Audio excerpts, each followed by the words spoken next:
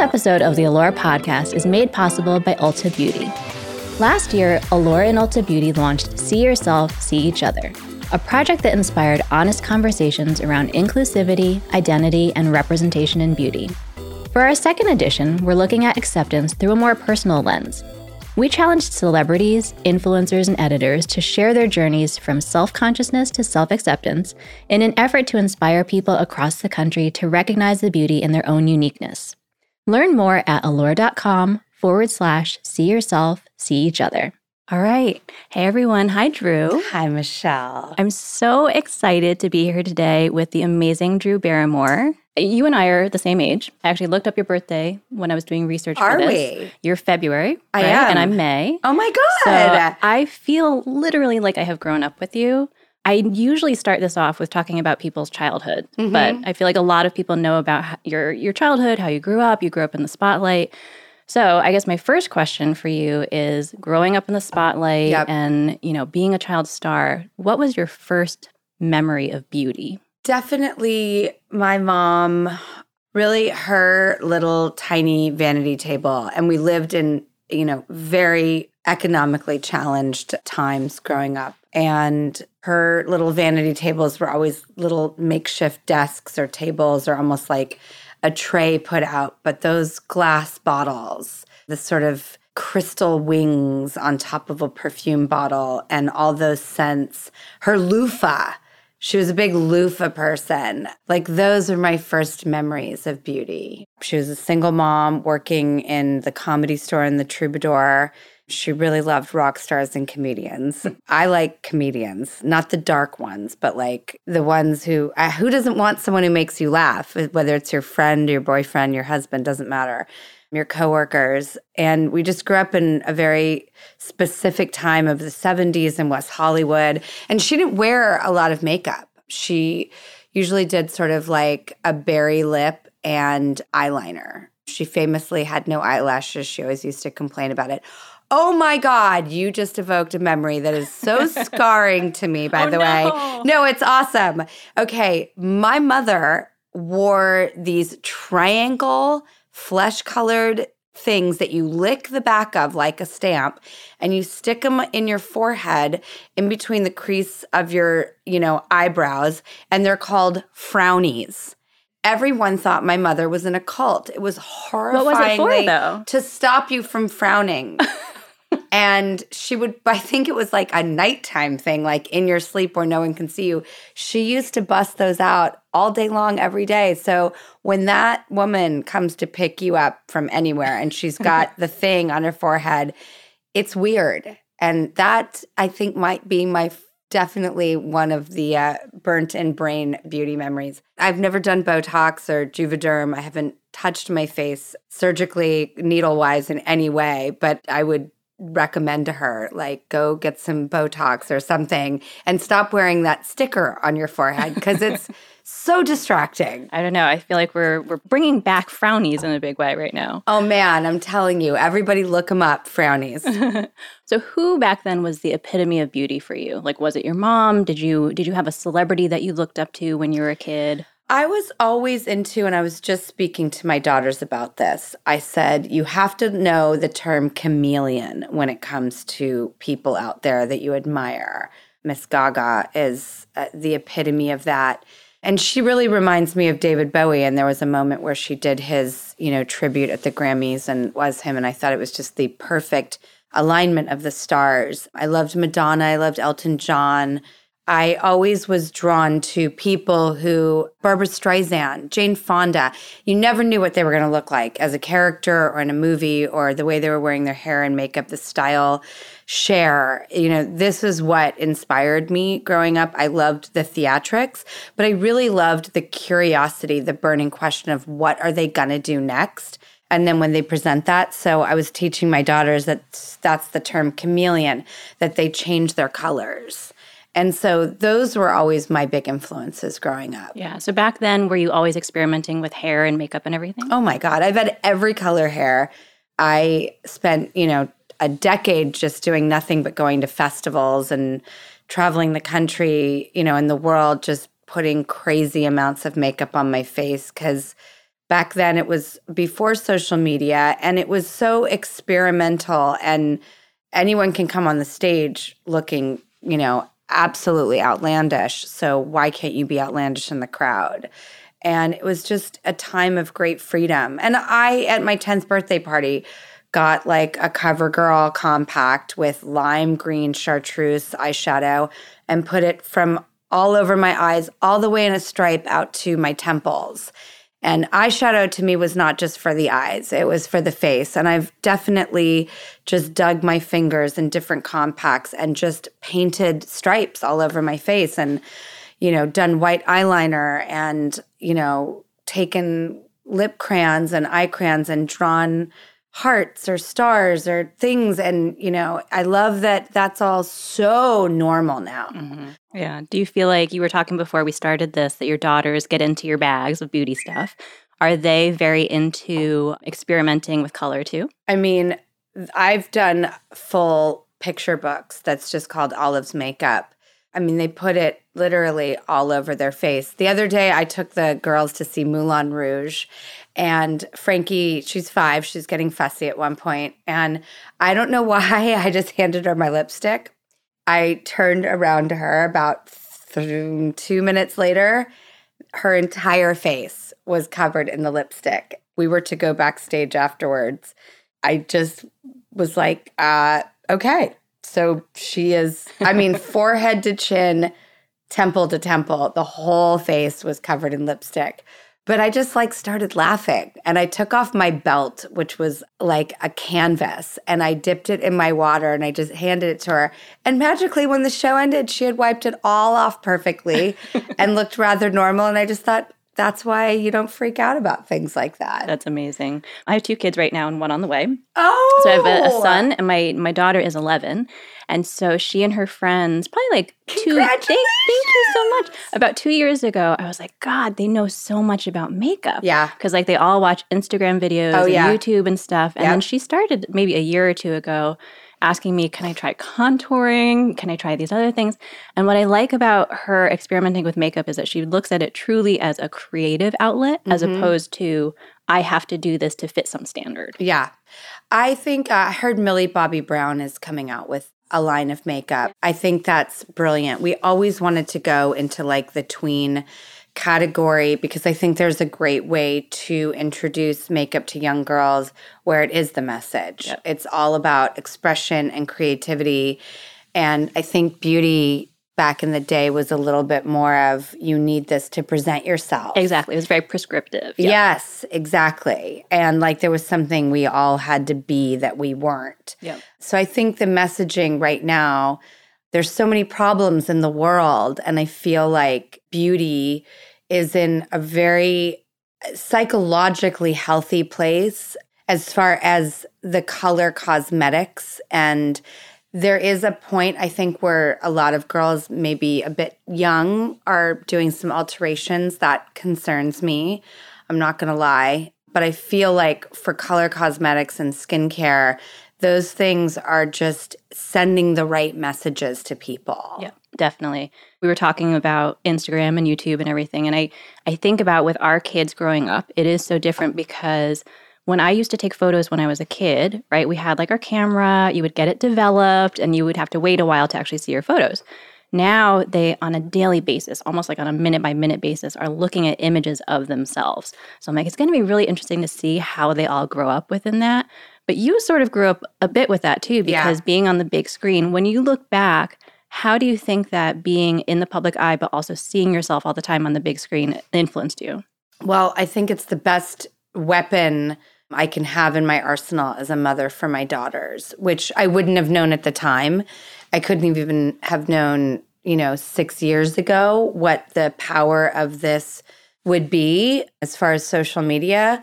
And I just really was able to discern what was real and what was total, can I say it? Yeah. Bullshit. It's absolute bullshit. And, a lot of the aesthetic changes or the filters and everything on social media, this is, we're asking younger and younger people to sort of look in the strangest way older and older and older when you get older, it's all about looking younger and younger and younger. So I think that aspect of it is just totally out of whack. I know what is important in this life and in this world. I've grown up in front of the public eye and had to raise myself for better or for worse.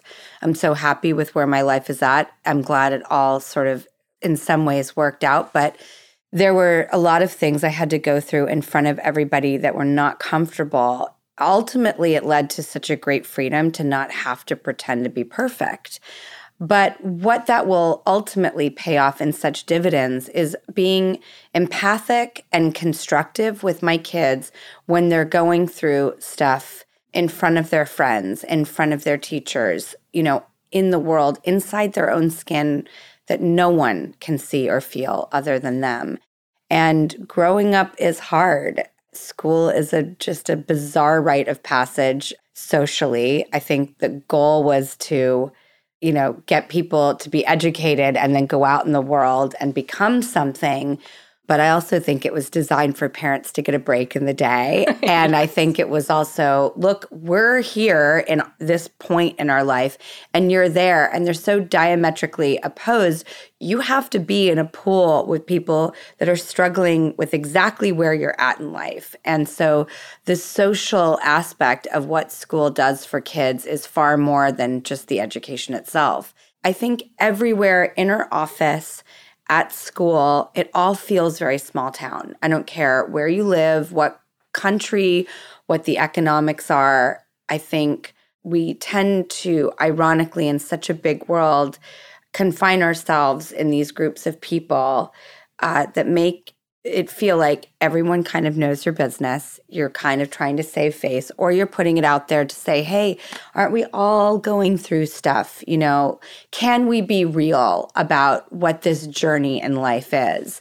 So that would be a positive for kids. And I think there are powers of social media that are going to dispel. And that's really the way I approach social media, is total business with nobody else doing it but me and my cohort, Christy, just keeping it very real, not having layers of corporate filth on top of corporate filth, but also just, here is no makeup. Here is my house. Here is just the real world I live in. Because I can see when it's all so fabulous and being posted, it really does affect people. My life isn't good enough, or God, theirs looks so good. But that harkens back to my original point of being at school, kids, social media. Things look tantalizing and appetizing. And if you're not a part of that, that's an awkward, painful thing to go through.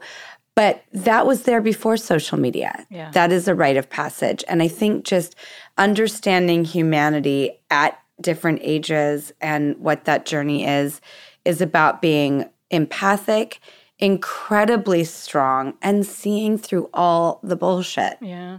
Do you feel like when you look back at your younger years, do you feel like you were confident back then? If you could write a letter to your younger self, what would you say now? I was overly confident when I was young. And I can see it in my 7-year-old daughter, too. She's a bull. She's the rock, and Frankie, my other daughter, is the wings. She's light as a feather, and they're in their body, in their spirit. Frankie is like a human dandelion. If you blow on her, her spores and particles will just trail off into little wishes into the universe. And Olive is literally going to cut the red wire and blue wire and save us all from the catastrophic situation. It's amazing how at that age, it's so set already. They're so pronounced. It's just incredible. I'm sorry, God, I got lost in them. What was your question? If you could write a letter to your younger self, what would you say now? The same thing every woman wants to hear. It's going to be okay. Yeah. It's amazing if men or our lovers of any orientation just knew to say to all of us girls in the world of any age, it's going to be okay. It's it's the best medicine we can get. Yeah, I totally agree with that. After the break, we'll talk about the many branches of Drew's flower company, her thoughts on body image and aging, and her beauty and self-care regimen. You all know I love Ulta Beauty. For one, I think we have a lot in common as brands, since we both celebrate the beauty in every person and believe beauty is limitless. I live in the suburbs, so I love going to the stores out there, which are enormous. You can find almost anything in makeup, fragrance, hair care, and skincare. They have over 20,000 products. And have you been to the one in Manhattan? Oh my God, it is amazing. It's just light and bright and has such a good, fun vibe because Ulta Beauty knows you aren't there to get beautiful, you're there because you already are. Visit Ulta.com to learn more and find a store near you. Ulta Beauty, the possibilities are beautiful. Welcome back to the Allure podcast. Our conversation with Drew Barrymore continues. Okay, so I want to talk a bit about Flower. Yeah. So again, congratulations on your Best of Beauty award. Thank you. I'm so proud to say we've won a few. And I think to me, it is the Academy Awards of beauty. I don't think, it's the Nobel Prize and it's the Peabody. It's all the like really highest echelon awards you can get. And that seal, which is so brilliantly crafted because it's just, immediate eye connection and trust. And if you can build trust with people, I think that's, one of the most important things. And so that seal of approval literally is such a big deal in the beauty world. So there are honor badges. We're like scouts and we have all of our Allure badges. We'll start making vests and stuff too. No, by the way, that's a really good idea. I'm on that. Okay, so tell me what Flower is, because I think Flower Beauty, we obviously know, but Flower is so many different businesses as well. Your production, your home, your fashion, everything. What are the industries that you have your hand in right now? I've had Flower Films since I was 19, and we're still producing. We produced all the movies we made, whether it's a Charlie's Angels or a 50 First Dates or... One of my absolute favorites of all time. I will watch it like 100 more times. Because people want happy movies. Yeah. I could not invest in a lot of dramas. I've made a few here and there, but God, they're just depressing and I don't want to watch it. Although I just watched like The Act, Handmaid's Tale, and like some other show. And I was like, Big Little Lies. I was like... God, we are all so effed up. It's unreal. They will bring you to a dark place. It did. But God, they were all so good that I just got sucked in. So I think that Flower, to me, the word, I originally tried to call it Daisy Films, but Marlo Thomas, the great Marlo Thomas of Free to Be You and Me and That Girl, and most importantly, St. Jude's, this dynamic, magnanimous woman had it. And I thought, well, that's a good omen, but now what? And then I really... was in love with the book Candide by Voltaire, and it ends with, cultivate your garden. And I thought, well, maybe this is a blessing. Flower Films, the word flower is really about everybody, and it's not specific, and it's all-encompassing. And then out of that came Flower Beauty, Flower Eyewear, Flower Home, Flower Kids. I think Flower Eyewear is self-explanatory, but I loved going into eyewear second because it felt like a natural branch grown off the tree, which is all the nucleus is Flower Films. And then the branch of Flower Beauty. Flower Eyewear is great because it's so synonymous with beauty. You are literally choosing to wear almost like, an acrylic type of color on your face in the form of, it's like lipstick for your eyes. We always say that here too, that eyewear makes so much sense within the beauty world. It just does. So it was, and I think that slow and steady wins the race. I think having a lack of greed, not spreading yourself too thin is just crucial. And every time I've done it, I have failed. Honestly, it's like there's just no prescription that is better than taking your time. You want to build, and the rockier and speedier and less, carefully crafted your foundation is, the quicker it will topple. That's just the facts. And not everything can be a success, and that's okay. Yep. It's like, it's just not possible. You just aren't going to get the bullseye every single time. And you have to be zen about that too. But I also believe that nothing is a failure and nothing is a mistake. It may not work ultimately, but it will be, even if that block tumbles, you will have learned something from it. And that block will be stronger the next time that you attempt it again. So then we started with Flower Home. And really, I think, one of the things that spoke to me about beauty was I've always loved makeup. That's evident. You can look at any era of my life and see that I have paint to my temples. And I never played it safe. I always had fun because all my influencers were so amazingly bold and unafraid. So that just gave me so much confidence. I think that's why the Gagas of the world and the David Bowies are just so important, because they just tell everybody to be who they are with such celebration. And then Flower Home is just something that I'm glad it finally came around in my life, because it is probably the biggest part of my life. Design and building homes and creating wallpapers and prints and patterns and finding things off the side of the road and decorating places. I'm always buying something, setting it up, and then reselling it or living in it for 20 years. Design is my life, and I travel the world collecting things. So to finally actually be in business in a category, it's like breathing for me. Yeah. And then Flower Kids is now, our kids' home line is one of the things I've been the most proud of. And I don't say that often. In fact, all I do is like beat myself up and expect and demand more. I'm really hard on myself. I never kick back, put up my feet and go, you did a good job on that. It's like Da Vinci Code self-flagellation 24/7. Which is hard, but I also think that's why you're successful. I think, unfortunately, like, you know, they're the ambitious, driven people. I can't relate to them. Like, I'm not ambitious. I'm not driven. See, that's so crazy to me, because I feel like you are. I feel like I would definitely say that you're driven, just based on all of like the different industries that you're working in right now, too. No, my problem is I can't stop. It's like, it's so bubbling up within me that I would just explode. And is it the type of thing where you'll be home at night laying in bed and you're like, oh my God, I have this idea? That's all I do. I think it's the only way you can also multitask, but I like everything under the Flower banner. I think it has some boundaries that also really help me. Again, when I've gone into other businesses, they may have been fun and they may have brought tremendous pleasure or education or just foray into something that you're interested in. But every time I stay in the flower world, I find sanity. But I think the reason why people could probably do acting their whole life is because you're like, I want to be a person who, you know, is interested in the rainforest. Then you'll go play a person who lives in the rainforest, like living in a tree, and you can fulfill that fantasy. So I have so many fantasies, and I think the strongest one really for me is interior design. And I can see myself going into that world very happily, because it is where I just feel the best. And I love color. I think if you love color, eyewear, cosmetics, design, the last thing on earth that speaks to me is a gray world. I think I've came out of the womb with a martini and a cigarette going like, hey, let's do this. And then I also think somewhere in the back of my mind was like, how can I paint everything that I do in bold, bright colors? I think that's why I don't like dramas. They're gray, they're black, they're dark.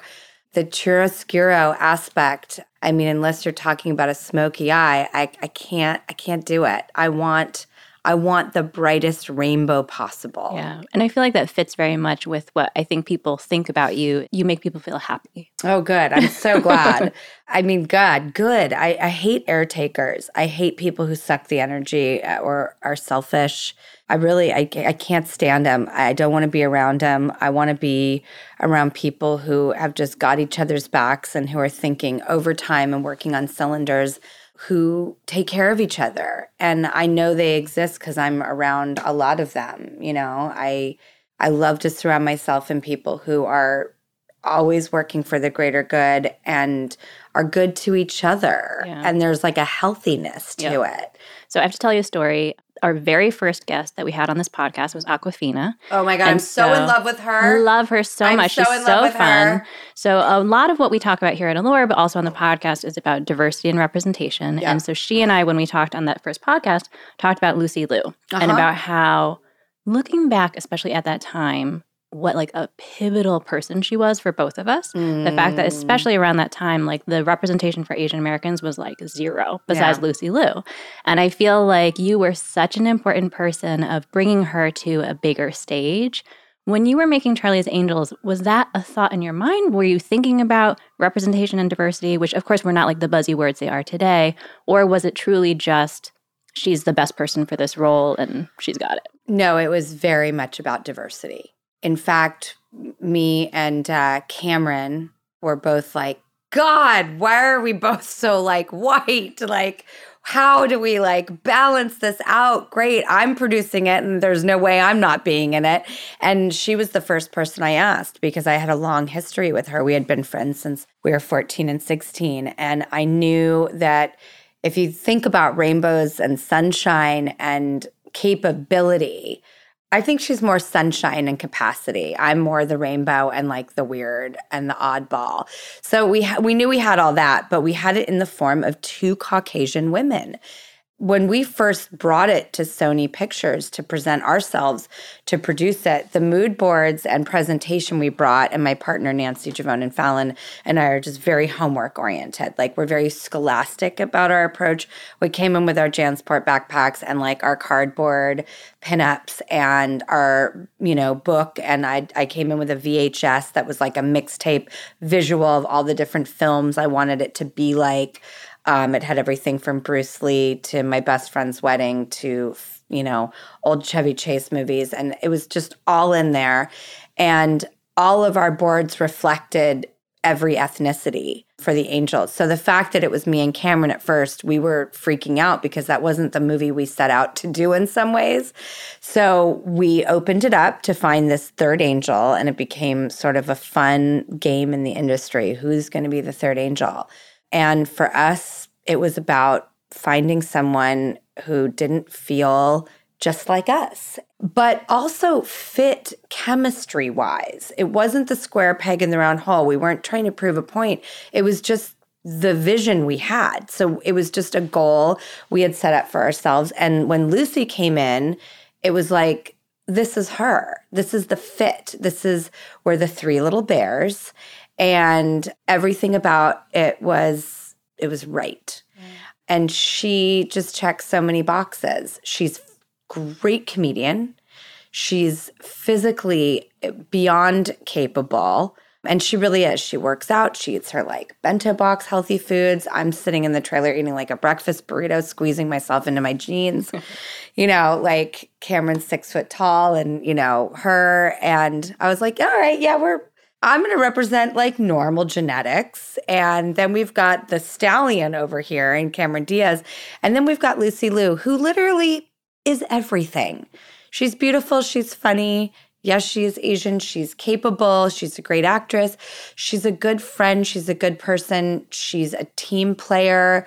And we were looking for that perfect fit. But yes, that was our goal. That's awesome. Well, you were ahead of your time. Thanks. I'm glad. It meant a lot to me and to Aquafina. Good. Well, I'm in love with her and you. So perfect. Well, thank you.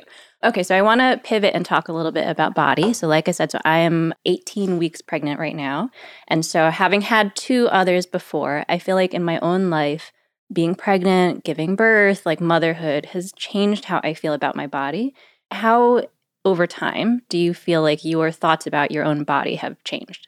Well, I always, sort of understood that I was just not a skinny type, that I'm genetically predispositioned to my Aunt Ethel. And if that doesn't kind of paint the picture just by her name, but I'm not thin and I struggle with my weight. And then growing up under a Hollywood lens is like pretty much the most toxic, skewed, ridiculous thing. And again, I just saw through the bullshit. I thought that poor person having like their cellulite photographed on the beach, that gets the bullshit sticker. Or people who come out of just giving birth and their post-baby body, 2 weeks later and they're looking incredible. I'm like... Which is crazy. You still look pregnant after you give birth. I'm like, that gets the bullshit meter. Either they've starved themselves or they're genetically predisposed to things that are not on the average person's, menu. I also just saw like people going like, it was almost like every day was someone's wedding and they were just starving themselves for it. And I just thought, just looked miserable.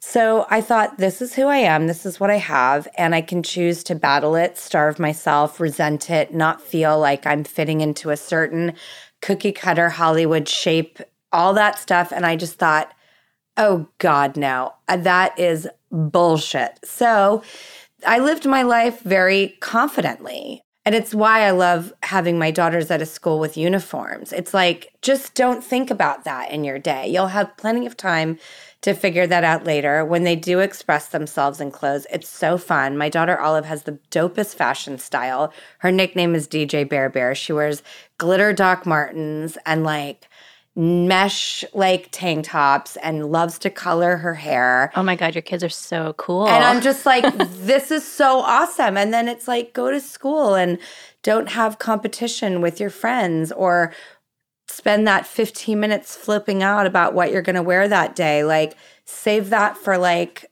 your definition of yourself, your pleasure, your journey, your weekends, your evenings, all of it. I'm just so in your summer. It's so great. It's such a nice balance.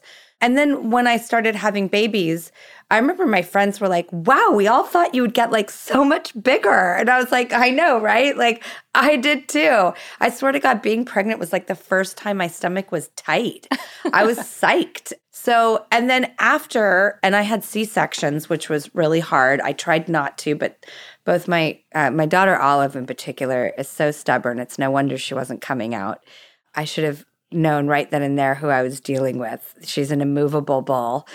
And then that really screws up your body. And there's just not a lot of discussion out there about post-baby body. How do you get it back? What's the healthy route? Yeah, well, C-section is major surgery. Oh my God, my entire insides were on a slab next to me. I was told I couldn't see. I was on major, like, I don't even know what they give you to cut you open, but it was gnarly. Yeah. So, my body completely, like, if I thought I had challenges before, I really had it good before I had kids. But I look at them and they're so worth it. And I'm 44 and I'm not trying to like land dudes. And, a red carpet to me used to be so much more about like the makeup and the hair rather than the fashion. And it's not where my priorities are at anymore. So I'm like, well, that's the new reality. And then I think just like wrinkles and all of this stuff that starts to happen into your face, like day one is shocking. And by another year or two later, you're just used to it. Yep. And it's just what it is. And we're all lucky to be alive. Yeah. And that's, pushing tulips is the alternative. So like, yeah, and so I read, had, what is it called when you have the separation of the muscle? It's abdominis rectus? Is that it's it? like diastasis or something. Yes, yeah. And then so you had that, and then I've read that you had M-sculpt. Yes, I did. It was really helpful, actually, because my biggest problem with working out is I have no pelvic floor. And then after 2 C-sections, it's like a fish tank on a pole, and you're trying to like, everyone's like, work from the core. And I'm like, I've never met my core. So I don't know what you're talking about. So I started doing M-sculpt and then PT Pilates, which is literally the complete understanding of how your pelvic floor functions. So between the two, I started working out in a way where I wasn't getting injured all the time because I throw myself around in these classes. I get all amped up from the music. And before you know it, I'm like a beach ball bouncing around these classes. And then I end up in my, chiropractor or back doctor's office going, what happened? I did a burpee. I slipped a disc. It was serious. Oh my God. So I ended up in a hospital having to get an epidural so that I could go back to work. Whoa. And I just thought, I'm so sick of this. What can I do to do my workouts and not get injured? What I would have to do in my life is basically quit my job, go work at Muscle and Fitness, and literally do nothing but all day long, like tone and sculpt my body while eating like egg whites, and none of that appeals to me. Yeah, same here. So, like I feel like a lot of times people don't realize to get like the body that is totally shredded that we see in like some movie stars, it's like just what you have to go through on like a daily basis. I can't. I can't. And it's like, I have my 2 kids. I don't know if I'll ever like be in a relationship again. I've been divorced for 4 years. I'm sure it will happen. And of course, now that I put that out there, it will probably happen tomorrow because I just jinxed myself. But it's like, I don't care what another person thinks about when they look at me. What I do care about is my own conscience, my own Jiminy Cricket. Do you feel like you have a core now? My whole infrastructure inside is completely different. I don't know how much the outside is totally different, but the inside is totally different. And I have not been in a doctor's office with an injury in like almost a year. That's great. It's a miracle. Are you someone who, I guess throughout your entire life, have you ever been critical of yourself in photos? Because I feel like I've come across some people who don't watch themselves ever on screen, who are like very, very specific about either face tuning or using filters and everything, which it doesn't seem like you are like that. But like in your lifetime, have you ever been like critical of yourself? It gets harder as you get older. I will see the monitor all the time at photo shoots and just think, holy hell, I hate what I'm seeing. I don't feel good about myself. Where did my chin go? Why is it inside my neck? Why are my two eyes so different? Why, like, does the hair not look right? Oh my God, my puffiness, like my dark circles. I will literally eviscerate myself. And I'll just think, you know what? Eventually, I don't want to do this anymore because I don't want to look at myself that way. I don't look in the mirror and think that. I think, whoa, like you need some products and a good night's sleep and some like a lack of sodium. But after a full few days of just being good to yourself, it's amazing how different you look and different you feel. And again, I'm so much about like patience and transitions and slowness, and the instantaneousness of looking at yourself on a monitor is really hard. And I have to say, like, I won't be doing it that much longer because I just don't care. The problem is I care so much about my involvement and how much I am a driving force into all these brands that I want to be there. I want to be with those kids in Flower Home in the photo shoot.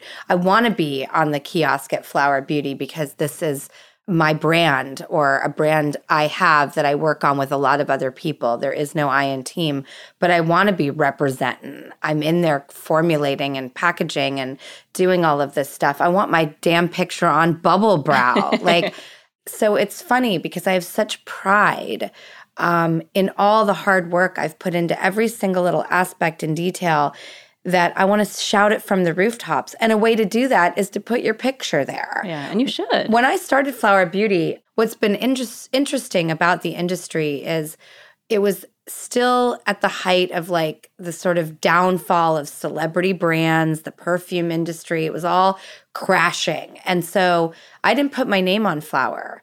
And now we've gone past that, evolved through it, and now we're in the wonderful era of founder brands. And it's funny how the celebrity word is so cheesy and sounds so vapid, and the word founder sounds so weighty and of intrigue. Yeah, well, I think it's also that back in the day when there was a celebrity-related brand, they sort of just slapped their name on it and they weren't actually the founder of it. You know what I mean? 100%. And now it's like we are seeing these amazing founder-led brands like yours that are founded by a celebrity, but you're super involved in it. Yep. Well, I think a lot of people also just get sick of what they're doing and they want to do more. We're not like these weird marching one thought, one passion, one thing in our life type of people. Everyone's incredibly diverse. And I love that in the last decade, people have really found out how to harness that in a business savvy way. It's what I did with Flower Films. And then eventually I was like, I'm more than an actress and a producer as far as what I care about and what my passions are in life. So I would like to expand on them in a business way.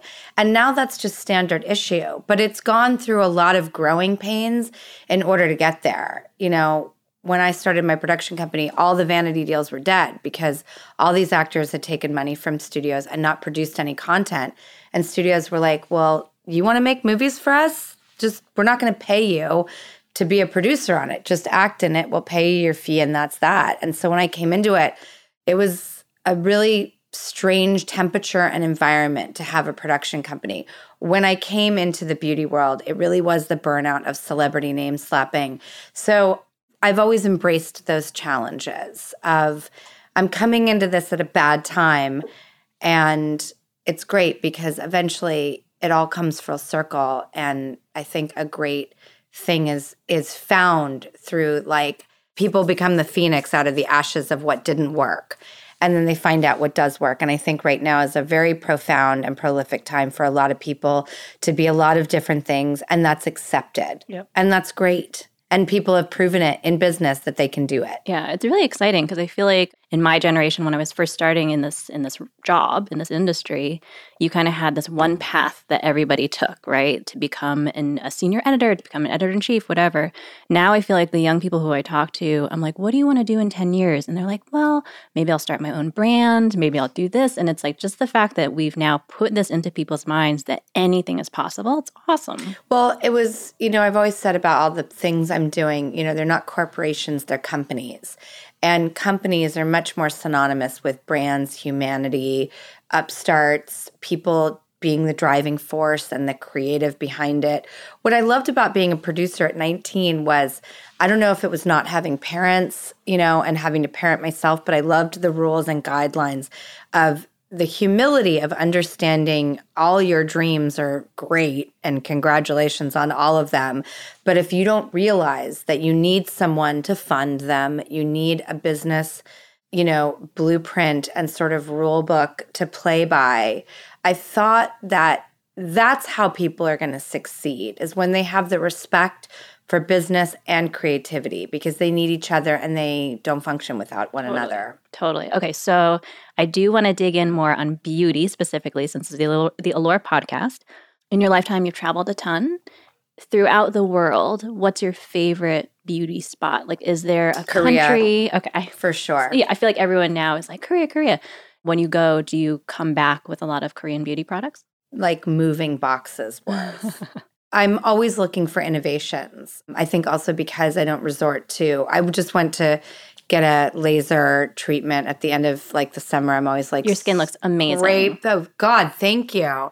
By the way, I did it in the dark bathroom, some makeup. So I don't know, it could be really patchy. So I'm always looking for breakthroughs. And I was with my guy and he was doing my lasers and he was like, I would love to put a little Juvederm under your eyes. And I was like, not going to happen, but tell me why. And he's like, well, because the sunkenness is what makes the purple show more. And if I lift it up, it'll hit the light and look less purple. And I was like, great.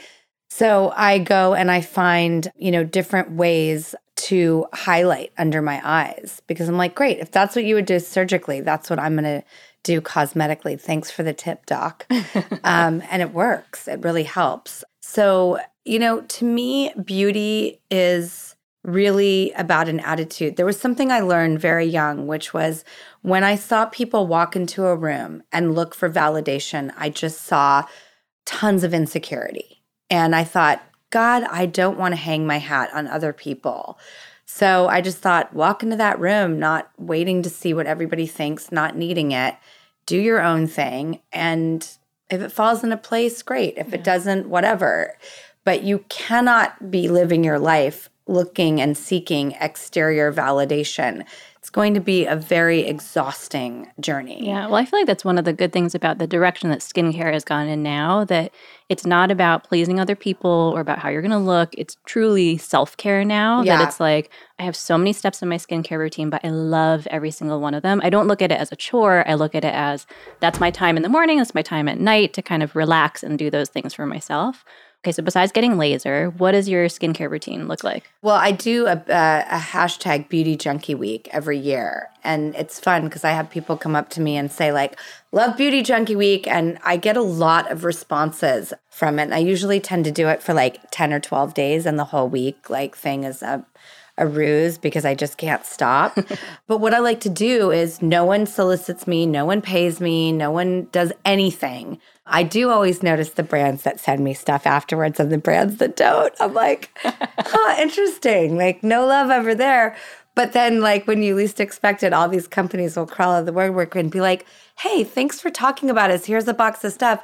And you're just like, oh my God, thank you so much. I was using you and buying you regardless. So thank you. So it's all authentic and no influencer money. It's just things that I am learning about along the way that I think make a huge difference. So I am major. And the Beauty Junkie Weeks are barely about makeup anymore. It's almost all skincare, hair care, vitamins, like, supplements, everything. So I like you. I appreciate you said that. Like, I have my time in the morning and at night, and I have these layers of things I do. I love like little tips, like let the product that's layer number 3 dry and soak in before you do layer number 4. The order is important. The nighttime, daytime. I've become the world's biggest advocate for sunblock, where I never wore sunblock before. And then do you, besides laser, do you get facials or anything else? I don't have time for them. And honestly, I get super irritated in them. I love Shani Darden and Georgia Louise on both coasts. So if I ever do something like that, I'm going to do it with them. Yep. They're the best. They're insane. They're amazing. They're worth every penny.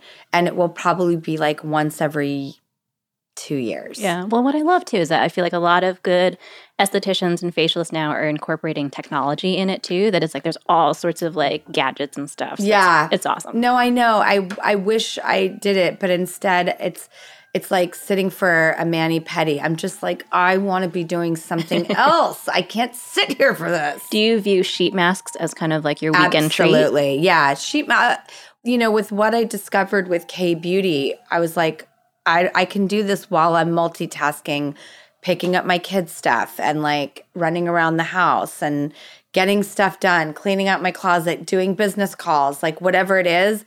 I'm too busy to go and I don't have time. Yeah. God bless these women who are constantly at their facialists. How do they carve out the time? It's a lot for sure. Okay, so you mentioned hair, and you have always been known for having amazing hair. Oh my God, what are your hair secrets? It got like fried off with bleach like a year and a half ago, and I've been in like major recovery.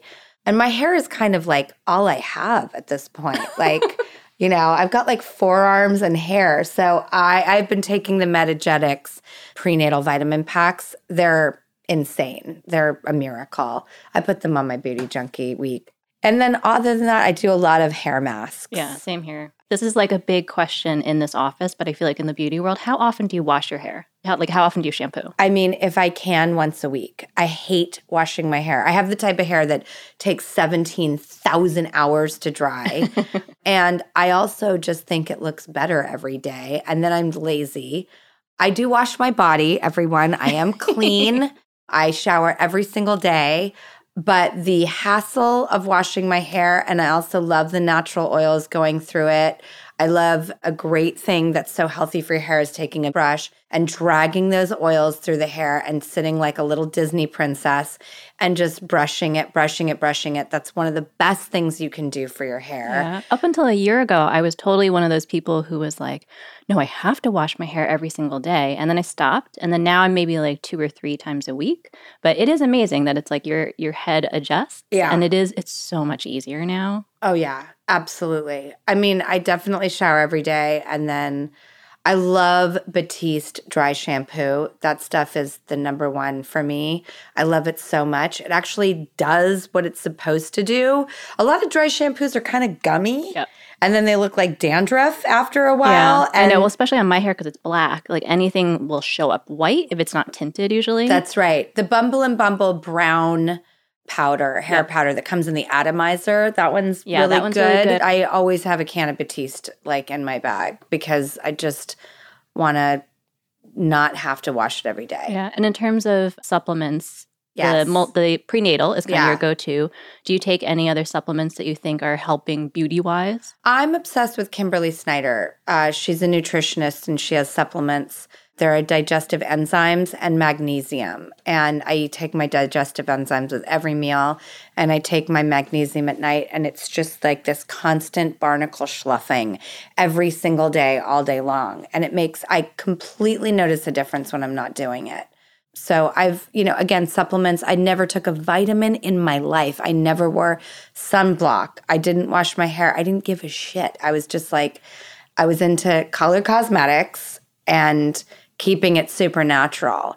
And then at about 40, everything changed. And I was like, makeup is great, and there's a whole world out there that I'm ready to embrace. Yeah, well, you start to realize how much just like overall lifestyle and wellness has an effect on what you look like and how you feel.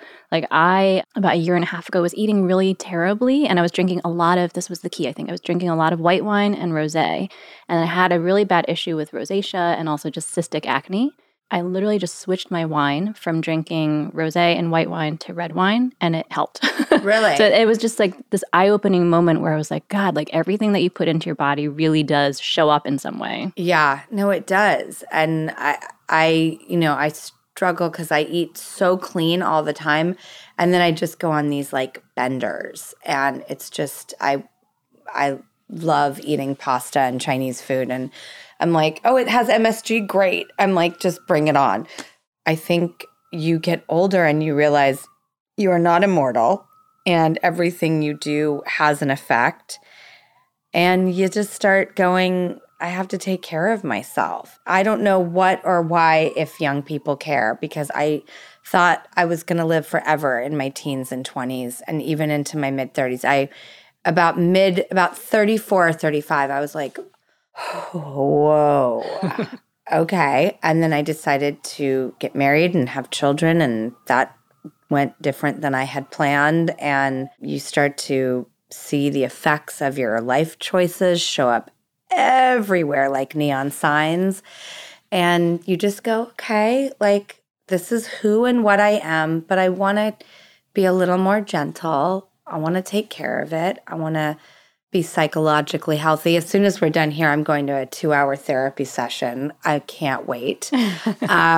Cognitive therapy, like high road thinking, understanding our place in the universe and our significance, and kind of just de-escalating all of the, little hamster wheels we get in our hearts and our heads, and balancing it and normalizing it and realizing our place in the world. You're someone who seems so balanced. Besides therapy, like how else do you do self-care? Like how do you stay kind of grounded?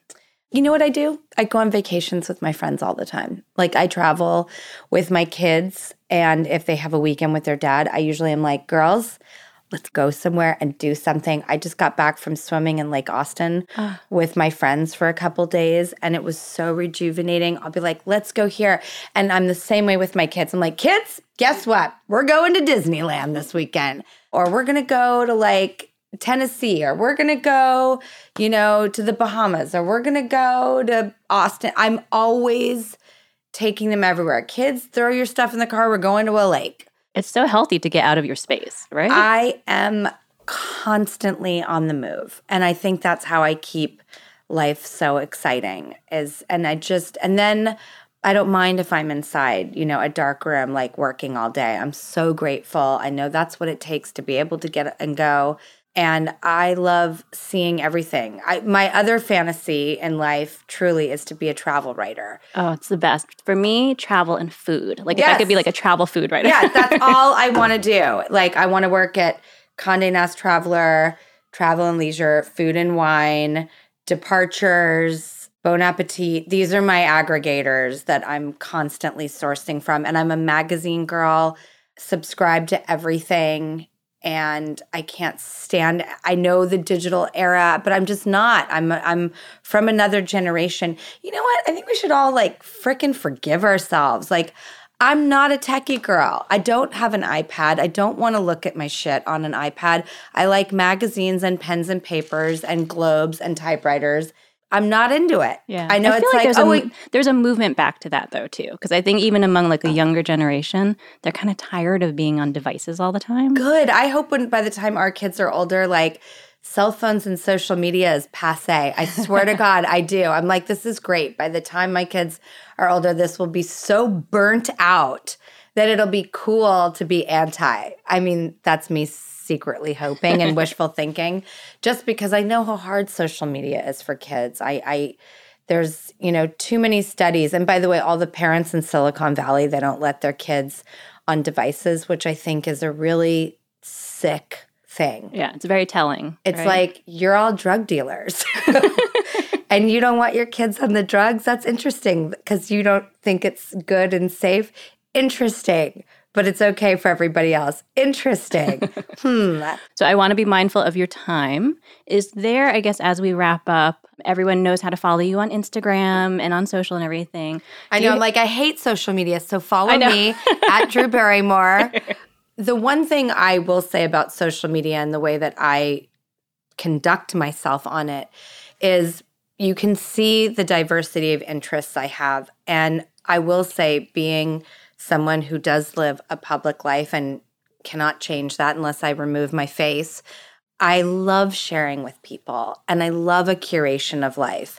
And there's a lot of social media I'm obsessed with because it's just a great encyclopedia aggregator and wealth of being at a library every day at your fingertips, of looking to people that you are interested in what they have to share. The sharing component, the innocence, the artistry, the inspirational aspect of social media, I can't get enough of that, I will say. Totally. I think it's not becoming a slave to it. Yeah. And I think there's a fine line sometimes between that and viewing it in a healthy way and then viewing it in a really negative way. Yeah. So I think, you obviously have a very positive attitude towards it.